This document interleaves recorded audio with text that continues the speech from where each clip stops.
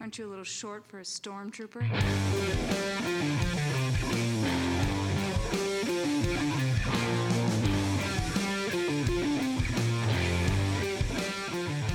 What's up, nerds? Welcome to another episode of the Multiverse Report. We are recapping the week's nerdy news from Doom Manor to the spiced minds of Kessel and everywhere in between.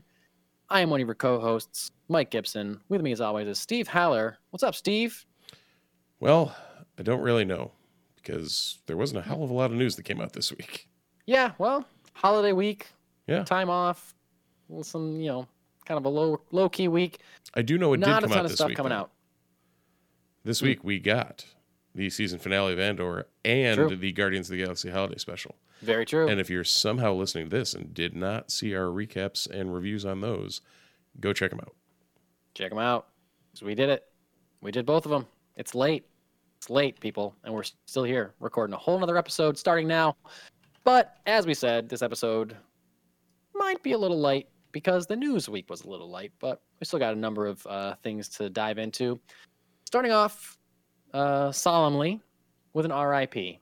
And I got to confess, this is an RIP for someone I had never heard of before. A guy named Vic Carbata, who was an artist at Marvel.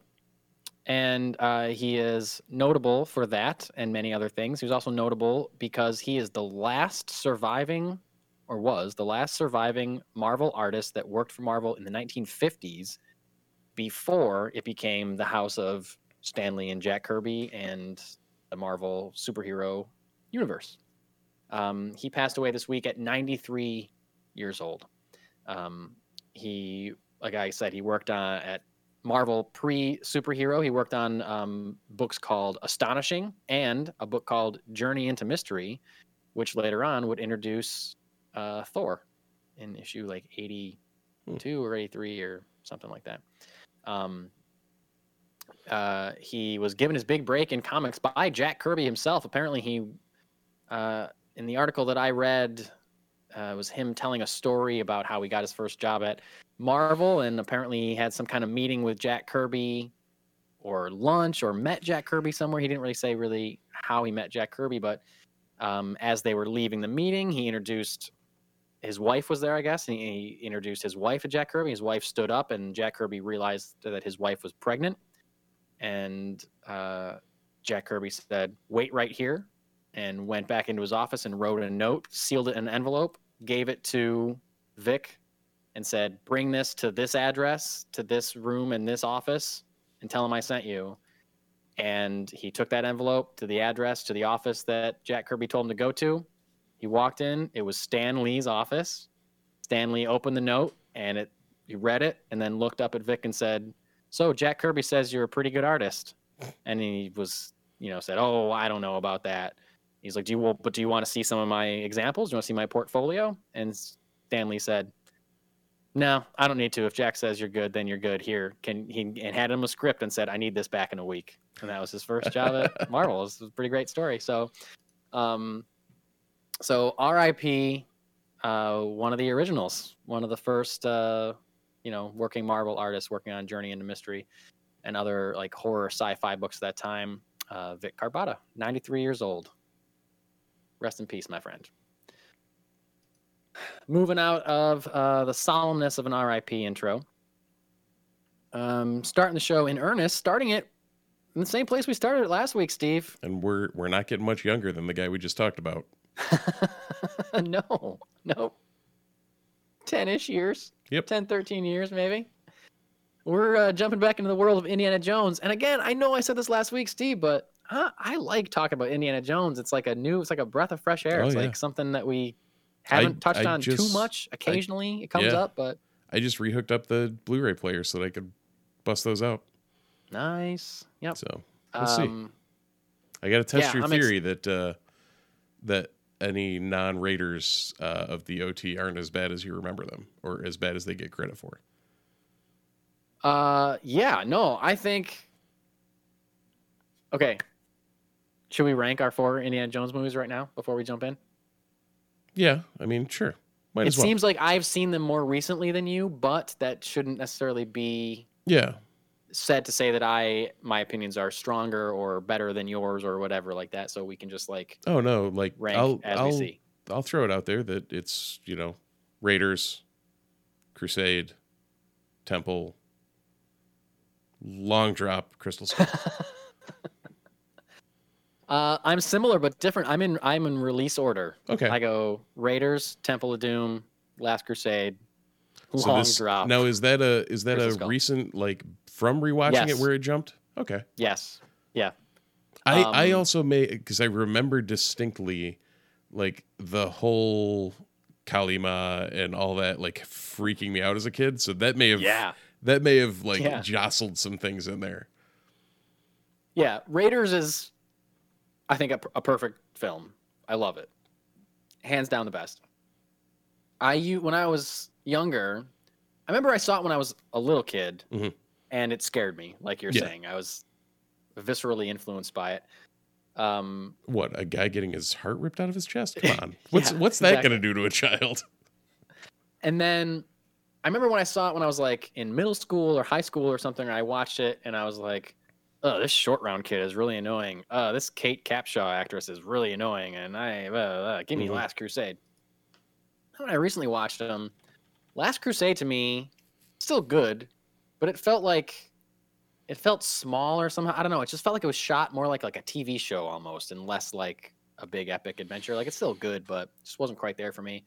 And Temple of Doom is just so insane. It's just like so bonkers, completely nonstop. It goes from one thing to another thing, and it has stuff like you just said, like people getting hearts ripped out of their chest, and also fed to live alligators, and burned alive in a pit, and child slavery, and just all this insane stuff. People eating monkeys' brains and stuff. Like, it's just wild, completely off the rails.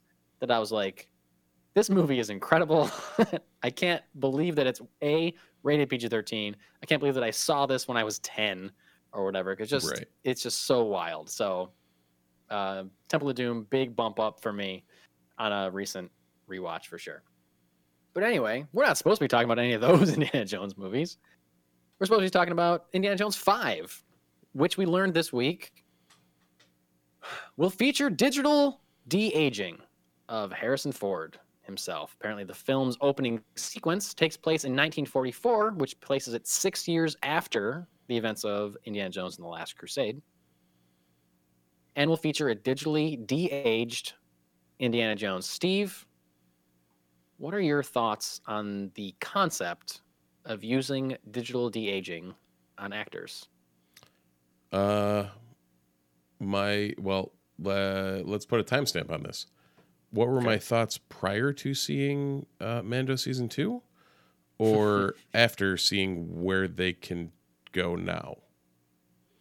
Because if it's going to be a long stretch, I still may be hesitant, but I think the Luke scenes in the end of Mando Season 2 showed us that it is possible to do it and not have it completely sit in that uncanny valley of, this doesn't look good, but it doesn't look bad, but I don't know what to feel.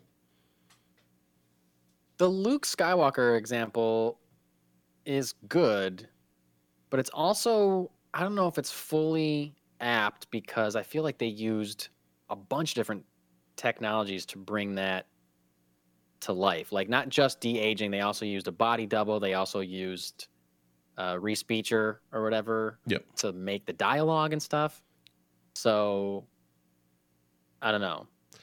Well, and I got a hunch that they're going to do the same thing with Harrison Ford. I know. I feel the same way. I feel like you can't take an 80-year-old man and just de-age him. Like, you're going to have to use a body double. Yes, depending on what they're having him do. Yeah. Yes, because I thought the digital de-aging in Martin Scorsese's The Irishman was done pretty well, except that he still moved like an old guy. Right. Like, he looked like maybe a 30-year-old Robert De Niro. Right. But he still, like, he wasn't like nimble or whatever. He was still like a 60, 70-year-old dude or whatever moving around. So that's where I think it gets a little wonky. So I agree with you. It's possible that maybe they have a body double as well. Do they use Alden Ehrenreich? That'd be amazing. That would be. But if you look, the body double they used for Luke actually weirdly looks like Mark Hamill. Yes, true. Like creepily looks like him. Like, yeah. If they cast a young Luke Skywalker, like, just get this guy. Or Sebastian Stan, because, well, or Sebastian same Stan. deal. And this is a tangent, but you mentioned recasting Luke Skywalker, and after Mando Season 2 finale, but also more so when we saw him in Book of Boba Fett. I thought the technology on Luke had improved vastly by the time we saw him in Book of Boba Fett. That was what I was actually talking about. Oh, okay. Okay, more so than because I forgot Mando that Season was 2 when he wasn't really moving his head at all. Yeah. Right. Yeah, no, So in my brain, I was thinking at the Jedi Temple and all that. Right. However, I also must have blocked out the first fact that was in Book of Boba Fett and not that was Mandalorian 2.5 and not Mandalorian 2. Mando proper. Yeah. Gotcha. Yeah, and if they ever decide to make a Luke Skywalker series or whatever, I know people have called for that based on the technology that they have. I don't know. Like, I don't think they should be so precious about recasting. I'm someone that is a big fan of Alden Ehrenreich's Han Solo. Yeah. I'll watch a sequel to that. We're going to talk about that a little bit later in the show. I have no problem with him being recast. I really like Donald Glover as Lando. I would, as much as Luke Skywalker lives specifically inside my heart. Yeah. I would 100% be down with a recast of Luke Skywalker just to see what another actor could do with it. Like a real life actor. Yeah. Like, actors bring a lot to these roles. And yes, Mark Hamill is defined as Luke Skywalker, but that doesn't mean that it should be hands off forever, or that, like we talked about a couple weeks ago, that James Earl Jones signed over the rights to have his voice used as Darth Vader's voice for the end of all time. Like, do you really need to do that? You have people voicing him in video games and animated shows that sound a lot like him, sound very much like him. Like, I'm playing through the PS5 Lego Star Wars version, and honestly, all of the voice actors in that in that game are great. Like, the Luke, Han, Leia, they all sound a lot like those characters. Like, very a much lot so. like Mark Hamill, a lot like Harrison Ford, and a lot like Carrie Fisher. Like, get any of those to do the voice so you don't have to use Reese Beecher creepily, or like, I don't know. There's a lot of avenues you could do, and I would be totally open to a recast. However, that's not what they're doing for Indiana Jones 5, although it would be hilarious if it was a flashback and it was played by Alden Ehrenreich. That would be, I wish they were doing that instead. Regarding the de-aging technology, I asked you, you said Luke Skywalker. I'm going to say the Ant-Man movies, I think, have done it pretty well. Yep. Although still not like perfect. Like, that, to me, that's like the best, like, just straight de-aging, not like using an amalgam of other technologies. And Marvel also used it well on Nick Fury in Captain Marvel, although that wasn't like de-aging him decades. It was just like, maybe a decade or something. Yep. Based on that timeline. But anyway, director of Indy 5, James Mangold, said, I wanted the chance to dive into this kind of full-on George Lucas and Steven Spielberg, this full-on George and Steven old picture, and give the audience an adrenaline blast. And then we fall out and you find yourself in 1969, so that the audience doesn't experience the change between the 40s and the 60s as an intellectual conceit, but literally experiences the buccaneering spirit of those early days and then the beginning of now. I think that's pretty smart. That's a pretty good justification. Yeah. So we get, instead of like, the beginning, I don't know the last time you saw Crystal Skull, but the beginning of Crystal Skull, there's no flashback. It starts with Indy in his 60s. Jumping into a fridge. Yeah, the beginning of that movie is littered with jokes about how old he is, just to like really hammer it. Like, okay, I get it. He's old.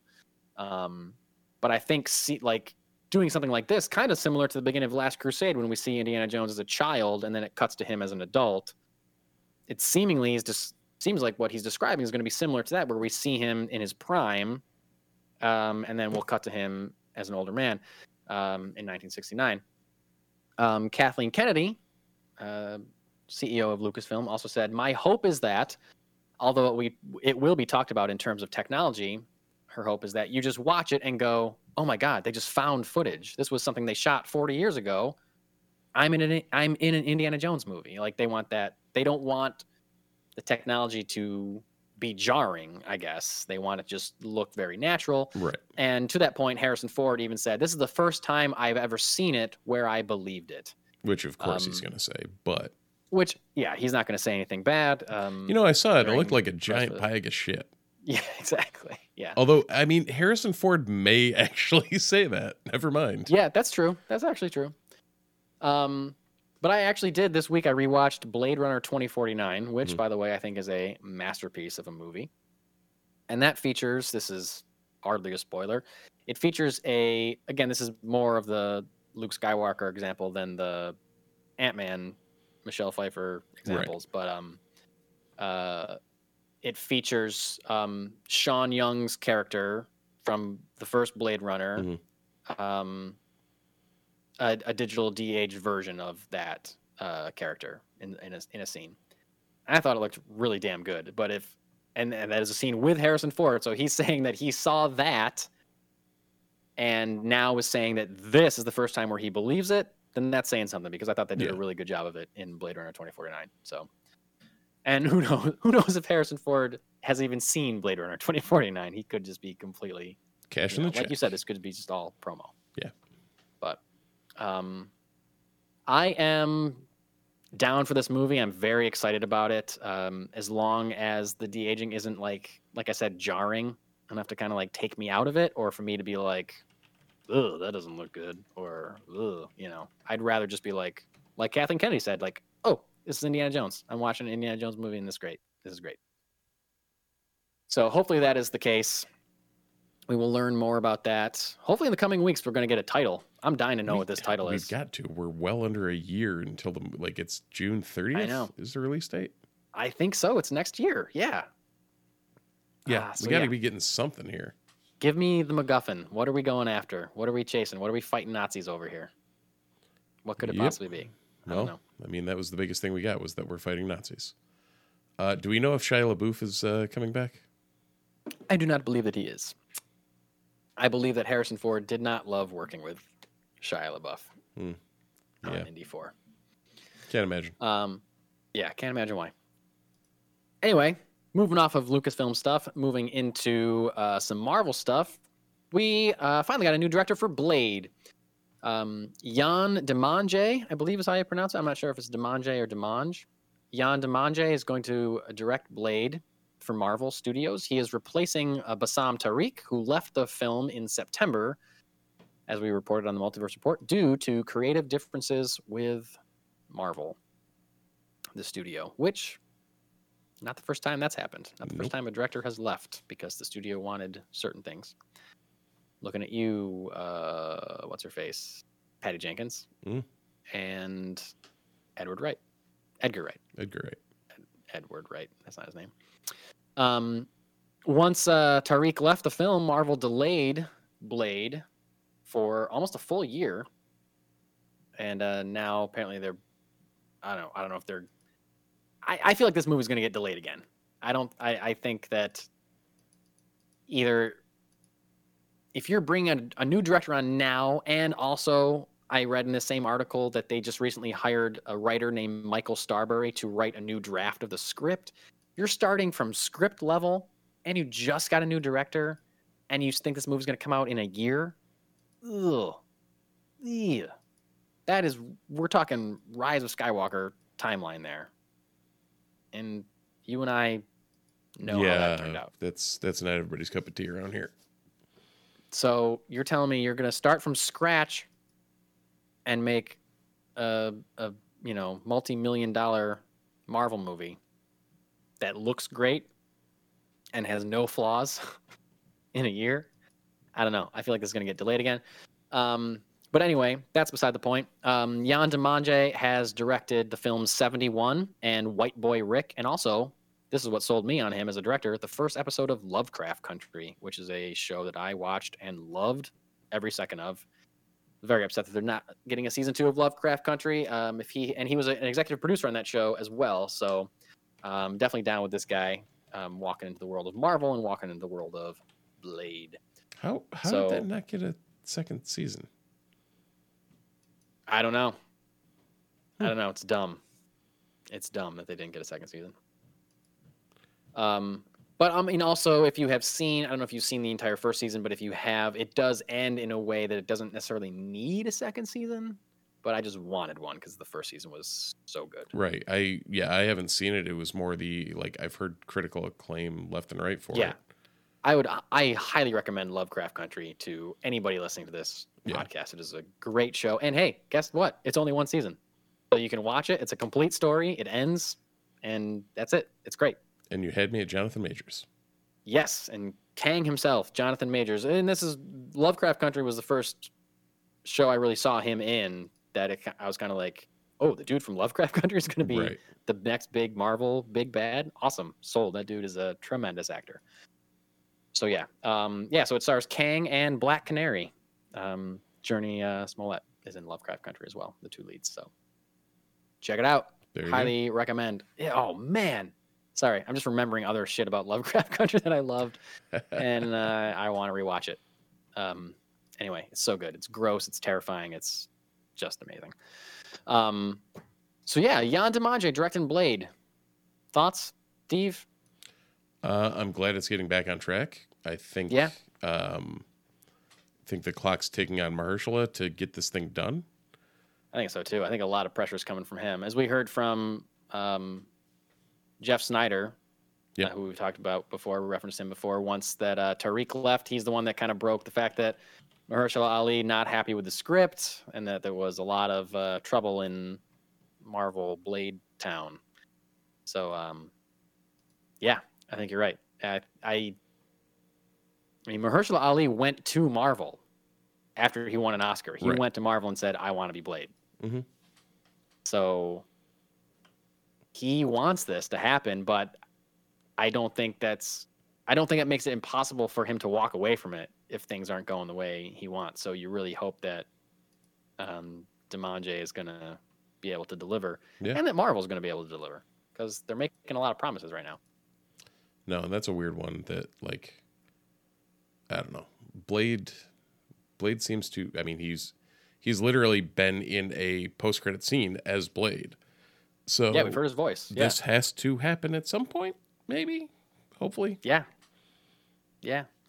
While we're talking about Marvel and their insane slate of things, I don't know if this is the case, but as we talked about last week, we found out live during the episode last week that Bob Chapek had been fired as CEO of Disney and replaced by Bob Iger. The return of the CEO, Bob. Yeah. The former CEO, Bob Iger, coming back for 2 years to kind of right the ship that Bob Chapek was, sinking. Do we think that's going to have any effect on Marvel's release schedule, Lucasfilm's release schedule, anything like? Because we've talked about how Marvel is just flooding the marketplace with their own stuff. They are kind of taking away their own box office if they're going to release Star Wars movies and Marvel movies and Avatar movies and Pixar movies and everything at the same time. They're taking away their own, they're blocking their own audience from, I don't know. Is there any chance that Iger comes back and says, yo, Feige, pump the brakes? I think there strongly is, and I think it's something he should do. If you look at the release cadence under Iger, it was very measured. Yeah. And yes, I get that there's a bunch of stuff heating up, but maybe we see the shows cut in half or something along those lines. Spaced out more. Right. If you're going to do it, make it a 10-year plan instead of a 5-year plan. Yeah. Maybe take until 2028 instead of just cramming all these in between now and 2025 or whatever. Give us some space and give yourself some space. I mean, I remember in the Blade stuff that Jeff Snyder was talking about, one of the things he said was that Kevin Feige was feeling spread thin by all the stuff. Of course he is. Yeah. Of course he is. He's juggling 1,000 projects. Yeah, and you don't want to, run your golden goose out of the nest. Like, Yeah. I saw some survey from, this was last week. We didn't talk about it because I don't put too much credence in it, from the website fandom.com. Yep. It's a big hub for like nerd news. I don't necessarily follow it, but I know a lot of people do. They did like a fan poll. And there was something like a majority of Marvel fans are feeling fatigued by the amount of content that they feel like they have to put up with. And I'm certainly one of those, for sure. Absolutely the same. So if we're starting to get news, I mean, you and I are starting to feel that way. If clearly other people are starting to feel that way too, maybe like, yo, read the room, Disney. Read the room, Marvel. Like, hey, back up. We'll watch it. We'll still watch it if it comes out 2 years later. Like, I'm still buying a ticket for Blade. Right. Whenever it comes out. So you can take your time and make a good movie. You don't have to just push it a year. You can push it 2 years. Make it really good. I would rather you do that. I'd rather a good Blade movie than a meh Blade movie. Yeah. Faster. 100%. Anyway. That's all the Marvel stuff we got, but I will again shout out that we have also just recently tonight recorded a review of the Guardians of the Galaxy holiday special, written and directed by James Gunn, on Disney Plus right now. So if you're looking for more Marvel stuff, even though there's, like we talked about, a glut of it right now in your face, you can go watch one. Watch a 40-minute holiday special on Disney Plus. Steve, do you prefer the Guardians of the Galaxy holiday special or the Werewolf by Night Halloween special? The Star Wars holiday special. Okay. Yeah. Good answer. Yeah. No, I would say Werewolf. Yeah, me too. Both not great. We didn't. Yeah, I was gonna say, not that we didn't love the holiday special. We loved it very much. If you listen to our review, you can hear us talk about it that much. But yeah. And I almost feel like them pivoting to something like that, where instead of these long drawn out series, we're getting a lot more of the feature presentations or something like that are one-offs that you can miss, that you can, know, it's akin to comics. It's like the equivalent of an annual or like a one-off or whatever, of just like, okay, this is ancillary to the storyline, but it's going to be fun. Go check it out. Yeah. Dude, I totally agree with that. Like, we just, within the past few weeks, learned that Armor Wars was originally going to be a series on Disney Plus, and they just changed it. Armor Wars is going to be a film. Yeah. Because they felt that was a better fit for the story that they were trying to tell. Great. What if you're making a movie and you're like, yo, this is a lot of filler. We don't need any of this. This would be way better as a 45-minute special. Yeah. Great. Then give me a 45-minute, 1 hour, like, cut, dried, done. Yeah. Anyway, we'll see. We'll see what happens. It would be nice for them to pump the brakes a little bit. Well, now we're going in the opposite direction from wanting to pump the brakes a little bit to something we've talked about wanting more of. Yeah. We went from Lucasfilm to Marvel, back to Lucasfilm, talking about some Star Wars stuff. And this is, I don't usually put stories like this on the rundown, because every once in a while there's a story that makes nerd headlines that, like, an actor or an actress is asked if they would be interested in joining the MCU or joining the Star Wars franchise or returning to the MCU. You know, will Oscar Isaac play Moon Knight again? Will he play Poe Dameron again? And every once in a while there's a story like Elizabeth Olsen is interested in returning as Scarlet Witch in the next Avengers movie. Like, of course. Yeah, of course she is. So I don't put stories like that on the rundown because, of course, like, of course, you know, actor XYZ is interested in getting paid millions of dollars to join the biggest franchise in the world. Right. Of course, that's not news. Who knows? Of course. And you know, the answer is always the same for like a returning actor, like an Oscar Isaac. The answer is always like, well, sure, if the story was good. Yeah, of course. That's everybody's answer. Right. Which roughly translates to yes, if they throw enough money in my face. Yeah, exactly. So anyway, I don't usually put stories like this on, but I thought this was a little bit interesting because I felt like I'd never seen somebody so involved in a behind the scenes role, kind of make a case for returning to something that some fans want. And again, some fans do not want at all. We're talking about Solo, as we teased earlier, Han Solo. Mm-hmm. John Kasdan, co-writer of Solo, a Star Wars story. And current showrunner of Wicket. What's that? Current showrunner of Wicket. Current showrunner of Willow. Oh, I would love a Wicket show. Give me a Disney Plus Wicket show. No subtitles, no translation.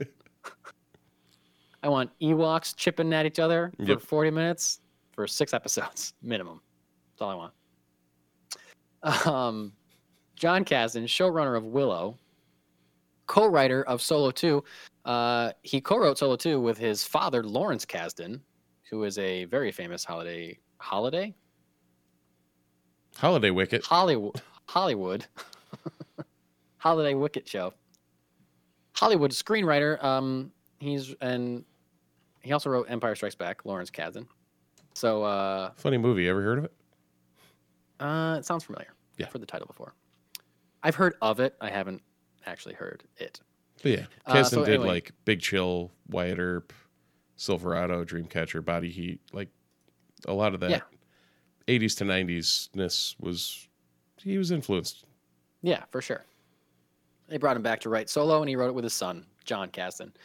John Kasdan recently said that he is open to return for Solo 2. There is a fan movement. There's a hashtag on Twitter that shows up every once in a while called #make Solo 2 happen. People that really want a sequel. I'm one of those people that really wants a sequel to Solo. I thought it was good, not great when I first saw it. Upon rewatching it several times, I really think it's just super, super fun and great. I love it. I would love more. I would love a sequel. They clearly thought they were going to make a sequel by the way they ended it, and just never happened. So John Kasdan gave a quote about Solo 2 this past week saying, "For a Solo 2, if there's a great reason, and certainly I would be game if there was, there were so many great characters we were able to establish, and for me, the strongest argument for a Solo 2 in the movie was Alden's journey to owning that mantle. By the end of it, I thought he really did, and he didn't get the fun of just getting to inhabit that role for an entire movie, like on his own," is what he's saying. So I'd love to see him come back. I'm certainly one of those people, when that time of year rolls around, meaning the release date, May or whenever the movie came out, when that time of year rolls around, my imagination goes to all the things we intended to do. So they had plans for a sequel. They clearly did. I think I'm on record on this podcast saying that I have no issue with Alden Ehrenreich playing a recast Han Solo. I said it earlier. I was going to say, episode. I think we're on record this episode saying that. Yeah. I know I've also said it in the past as well. I would love a Solo 2. And I think it's cool that one of the writers is also saying, like, yeah, let's do it. Like, we have the ideas. We already knew where we were going to go, and I would love to do it, and it would be great. So let's just do it. What do you think, Steve? I think I would absolutely love it. I think even coming out of the theaters, I was very excited for a Solo 2. Yeah. Not only because of one dual-sabered former Sith Lord that was cameoed at the end, but just in general, like the concept of getting Alden and possibly Donald Glover and all of them back to flesh out this period, which to a degree the comics have started to do in the Crimson Reign stuff with Kira, and it's begun, but they could really flesh it out a ton more. Yeah, I agree. I would love to see more of this timeline. I'd love to see more. Part of the reason I love Solo, or have begun to love Solo, is the lack of lore, or the lack of, not the lack of stakes, but like the lack of global impact, or like, I don't know what I'm trying to say. Like, it's not leading into it's a prequel, but it's not a prequel that it needs to set up a specific plot point necessarily. Right. I mean, we get he meets Chewie, he meets Lando, he gets the Falcon. Like, we get all these like beats of his life, which didn't necessarily all need to be in one movie, but whatever. But it's just like, other than all that stuff, other than seeing how he becomes quote unquote Han Solo, it's just a fun adventure with Han and Chewie and Lando. Like, Right. I just want another one of those. I want that seems to be what Kasdan's saying is that he's, Alden had to set up him being Han Solo in this. And in the next one, it'd just be a fun buddy comedy. Yeah, exactly. Go do your thing. Yeah, and it's not like it doesn't have to lead into A New Hope the way Rogue One needed it to lead into A New Hope. You know what I mean? That's what I meant, but it's not setting up any like bigger thing. It doesn't owe service to the bigger story necessarily. So you can just have like fun adventures with this crew and have it be more like what we talked about earlier, have it be more like an Indiana Jones movie where like this time he's just after this thing with these characters that you love, and that's it. It's just an adventure story. Right. At this point, he's a smuggler. Like, have him go do smuggling things. Yeah, show us he's got to go smuggle something. And it's not like there's not a big reveal of Luke Skywalker at the end or whatever. It's just like, nope, just another adventure with Han and Chewie. And I am in for that. Oh, yes, Solo was 10 years before the OT. Like, there's even time to play before, like, Andor time frame. You got 5 years to play in there. Yeah, where there's no canon. Yeah, it'd be great. It'd be great. So anyway, that happened this week. Moving from movies and shows into some comics. Quick comic book news. Donny Cates has stepped away from writing Hulk for Marvel. He'd been on it for less than a year. And the rest of the run will be written and drawn by artist Ryan Otley, who was on Hulk, who took over Hulk with Cates when they started their run on Hulk. One, I think that's super cool that the artist is now just stepping up to both draw and write it. Yeah. It makes total sense that the artist, they've been in the creation process with Donny Cates the entire time, so why not? I'm not sure how much longer this run has to go or will go now that the creative team is broken up. Cates said in a statement that he had to step away from the title to deal with, quote, a bunch of life, but he's okay and nothing's really the big deal. And he's now teasing the development of a new, quote unquote, insane project with Marvel. So he's still in the Marvel family. He's not going anywhere as a writer. And the remainder of the Hulk run that they had intended to do is being taken over by artist Ryan Otley. I haven't read a ton of Donny Cates stuff, but I like the stuff that I've read. I've liked quite a bit. I think he's pretty great writer. Yeah, his Venom and Thor that I've, dabbled in have both been very, like, his Venom run was great, and then Thor and King Thor and that whole thing was solid. He and Ryan Stegman have a indie they just put out that I guess is really good as well. Oh, cool. The stuff I've read from him is mostly Venom related stuff. That Absolute Carnage? Absolute Carnage, yeah. Yeah, that was a good mini. I like that miniseries a lot. Yep. He was really good at that. There were so many goddamn books in that. I know. It was like everything in the world tied into that. Yeah, wild. So that's going on this week in your local comic book store. We got Blue Beetle Graduation Day, new Blue Beetle run, drumming up some interest, I think, before the summer's movie comes out. Briar, number 2. Captain America, Symbol of Truth, number 7.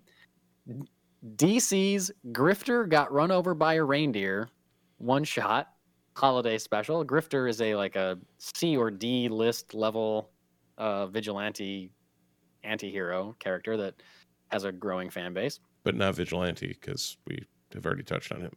Right. Not actual vigilante. He's just a vigilante, not the vigilante. And I think that's a really funny title for a holiday spinoff. Grifter Got Run Over by a Reindeer. Absolutely. Damn Them All, number 2. Justice Society of America, number 1. A brand new Justice Society book. There hasn't been a Justice Society book in years. I think over 10 years since the last JSA book. JSA. So check that out. Philadelphia, number 25. Nightwing 2022 annual. Nubia and the Justice League special, number 1. Steve, this next book I don't know how I missed an announcement about this. I didn't know this was happening. Peter Parker and Miles Morales, Spider-Man, Double Trouble, number 1 of 4. Now, I'm very interested in this book because a couple years ago, there was a miniseries called Spider-Man and Venom, Double Trouble. And it was a 4-issue book, and it was kid-friendly. It was If for the art's younger any readers. indication, this looks very similar to that. Well, that makes me very excited because I bought a few. I think I missed number 3. I got like 1, 2, and 4, and my son and I read the hell out of those books. I don't know if he remembers them now because kids Right. lose all their memories every like year and a half or whatever until they're 7 or whatever. I don't know. But that makes me excited. You and I talk about how we wish there was more comics or TV shows or movies that were superhero based but made specifically for kids. So now that my son's even older, now he'll probably more appreciate a Spider-Man book like this. And there's only 4 issues, so definitely pick it up as it's coming out. So I have to put that on my pull list, I think. There's a Momoko variant on it too. Oh, really? Yep. Oh, nice. It looks good. I bet. All right. Awesome. Time to contact Jesse and say, hey, Give throw this on the poll. Funky Town a call. Yep, for sure. I also got Planet Hulk, Warbreaker, number 1, Star Trek, number 2, Star Wars, Darth Vader, number 29, Superman, Kal-El Returns, special number 1, the return of Clark Kent, Superman, Unbreakable Red Sonja, number 2, and Wildstorm, 30th anniversary special one-shot coming out this week. Please go and check out all those books and so much more at your local comic book store this week. Steve, you gotten to read anything lately? Finally digging into that pile at all? No, but it got bigger because I grabbed the Daredevil number 5 and Something's Killing the Children 26 that were on my poll. I also grabbed Something is Killing the Children. Haven't read it yet, but planning on it at some point. I also didn't realize that this Darth Vader run currently is the longest running Darth Vader book. Really? I didn't know that either. Each of the 2015 Soul run and the 2017 Gillen run were, I want to say, like 25-ish episodes each. So. Oh, wow. So now they're up sitting there. 29. They're past there. Yeah. Nice. That's cool. You got anything that's been on? Have you made it through anything? I am almost caught up on Nightwing. Okay. I was like 4 or 5 issues back on Nightwing. I think there's 1 or 2 left I have to catch up on. I hate to say this. I need like a good sick day. What's that? I need like a day that I actually get sick and can't sick enough that I can't go to work, but need I can read. Yeah, there was a night I had some time off this past week for Thanksgiving, and there was at least one night when I was like, I feel like reading comics. That's the only thing I feel like doing. And so I just read a bunch of Nightwing stuff that I was behind on. And then the next night, I don't know, I was just like, I just don't feel like reading. I just feel like watching a movie. So enter Blade Runner 2049. There you go. As previously mentioned. But that'll be Raiders for me. Yeah. That's cute. But on the next I really do have to hunker down and start reading especially now that I have the remainder of Something is Killing the Children. Yeah. I can dive into that and figure that out. Yep.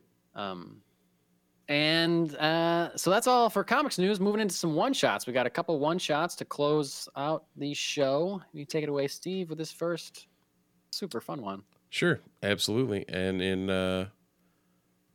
holiday fashion, Ryan Reynolds has co-written a Deadpool Christmas movie, which never got made. And I quote, "I would love to see song and dance number in the Deadpool movie. 4 years ago, Rhett Reese, Paul Wernick, and I wrote a Christmas movie starring Deadpool, but it got lost in the shuffle of Disney acquiring Fox and never got made. Maybe one day we'll get to make that movie. It's not a musical, but it's a full Deadpool Christmas movie, so one day." Speaking of Disney Plus holiday specials. Yeah. I mean, come on. That's a no-brainer right there. Right. Do you want to make your bank? Yes. Go. Yeah. That seems like something people would actually subscribe for. Sure. I mean, I would also take a full hour and a half Deadpool Christmas movie. Oh, 100%. Too. Yeah. 100%. It's better than the Hallmark options.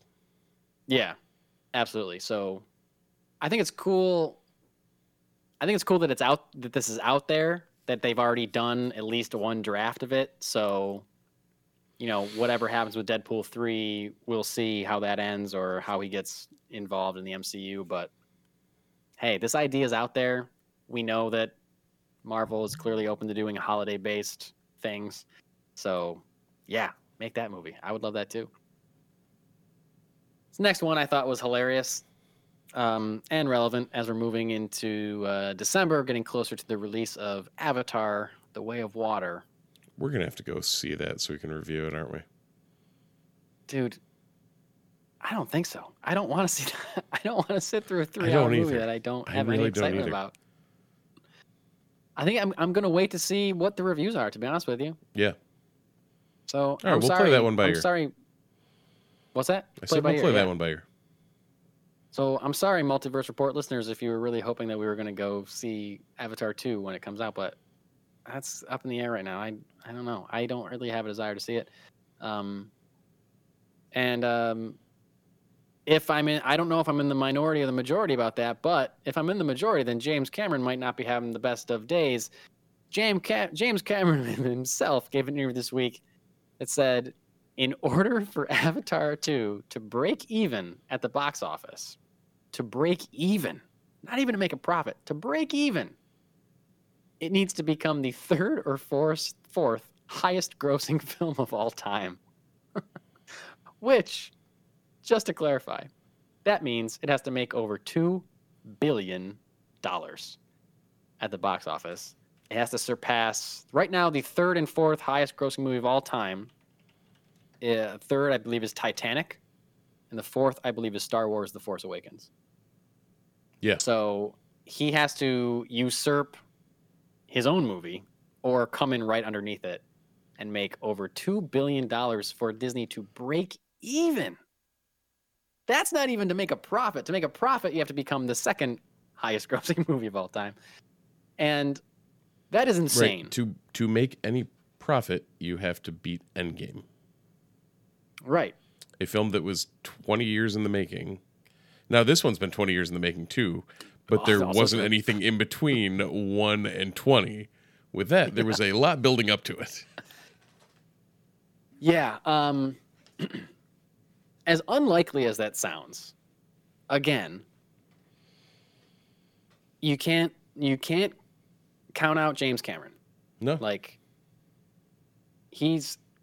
we just mentioned the 4 highest grossing movies of all time. 2 of them were written and directed by him.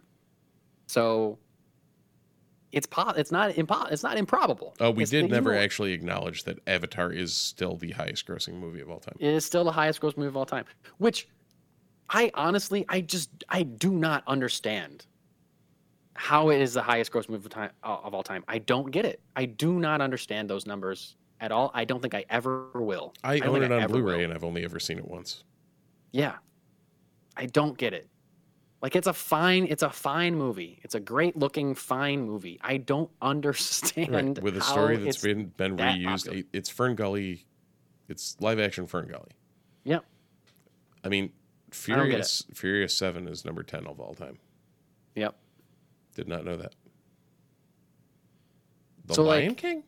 The Lion King's number 8? The remake of Lion King is number 8.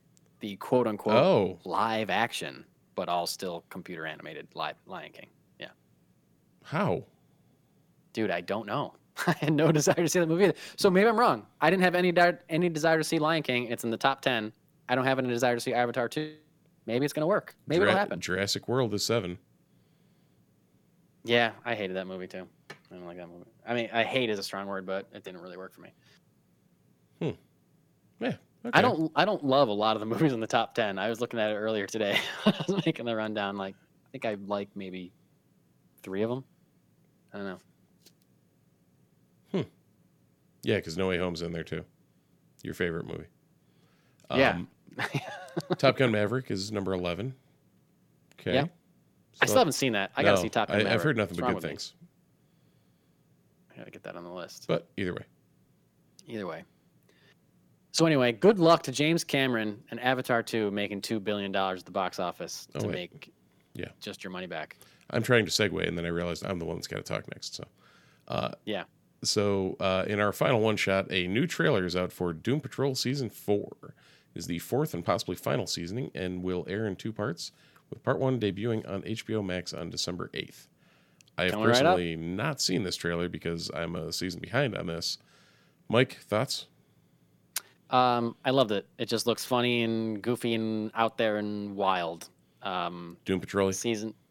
Very Doom Patrol-y. Season 3 was excellent. It left our characters. We learned a lot about our characters. Our characters changed, some very dramatically, or had to deal with discovering new things about themselves in season 3. And this seems like it's picking up kind of right where that left off and moving forward and not looking back. Just looks wacky and wild and still insane. And yeah, there have been rumors that this might be the last season. Same with Titans, which is airing right now, which I've watched most of the available episodes of so far. I didn't realize until today that this was being split into 2 parts, and I'm wondering why they're bothering to do that. Maybe just to try to get more eyes on it or something. But I don't know. I was talking to Steve off air. I wasn't sure how caught up he was on Doom Patrol. I was hoping that we would be able to cover season 4 of Doom Patrol on this show, but he's a little bit behind, so I don't think we're going to be able to catch up at least before December 8th. So we'll see what the future holds, but I'm very excited for Doom Patrol season 4 to start very soon. Absolutely. And I think that's it. I don't know how long this episode was. It might have been a little on the shorter side, but we also recorded 2 other ones, so go check them out. What are you complaining about, people? Check out your feed.